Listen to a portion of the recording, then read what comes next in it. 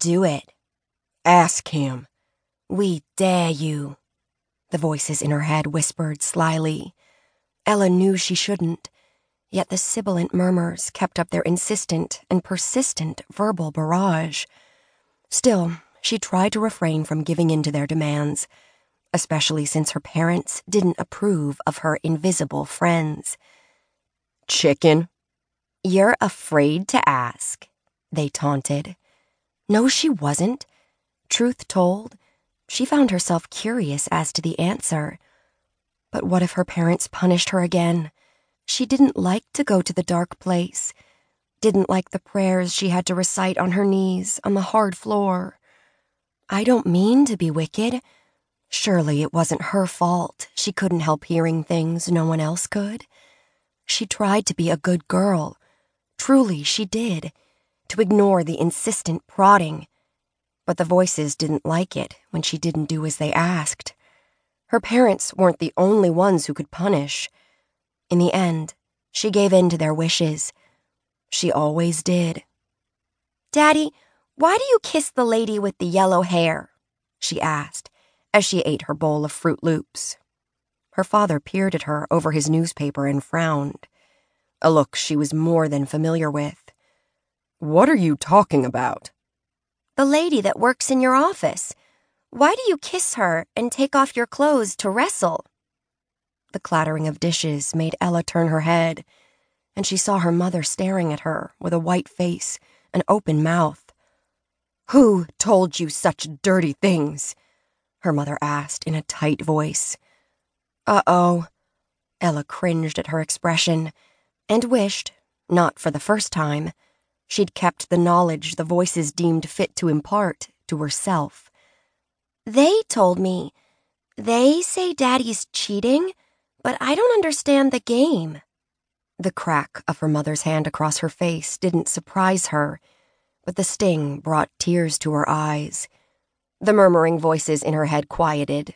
Too late. Her mother said not another word. Her eyes spoke for her. She pointed towards the stairs, and Ella bolted for her room. More specifically, the closet at the back. She knew better than to disobey. Dropping to her bony knees, she clasped her hands together and prayed, as the priests taught her. Heavenly Father, I am a sinner beset by demons. I pray for your forgiveness. I pray you help me to cast out the demons who curse me. Please grant me your strength and wisdom, that I might fight the wickedness in me. Amen. Again. Heavenly Father. Over and over she recited the simple prayer, the voices in her head silent. They'd achieved their goal, getting her into trouble. Perhaps she was as wicked as her mother told her. Maybe she did have a demon within her, as their local pastor claimed. Something had to be wrong with her. Even at her tender age, she knew she wasn't like other children.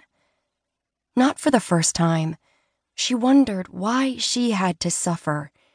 As she prayed, her soft murmurs couldn't hide the back-and-forth screaming of her mother and father 1 floor below her. The crying as her parents fought, again. At 7, she didn't understand what divorce and betrayal meant, but she quickly learned.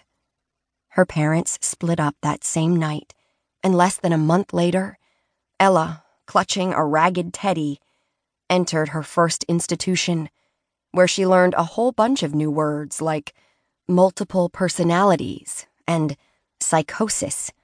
She also learned that it wasn't just her mother and father who didn't care if she cried. Neither did the bevy of nurses and doctors who tried to fix her. Alone in her room at night, the wails of others a constant echo to join the cacophony in her head, she prayed, not to cast out the demons who plagued her, but for a hug, someone to care for her, anyone. Because even though Ella never saw her parents again, she wasn't completely alone. The voices in her head kept her company. And in trouble.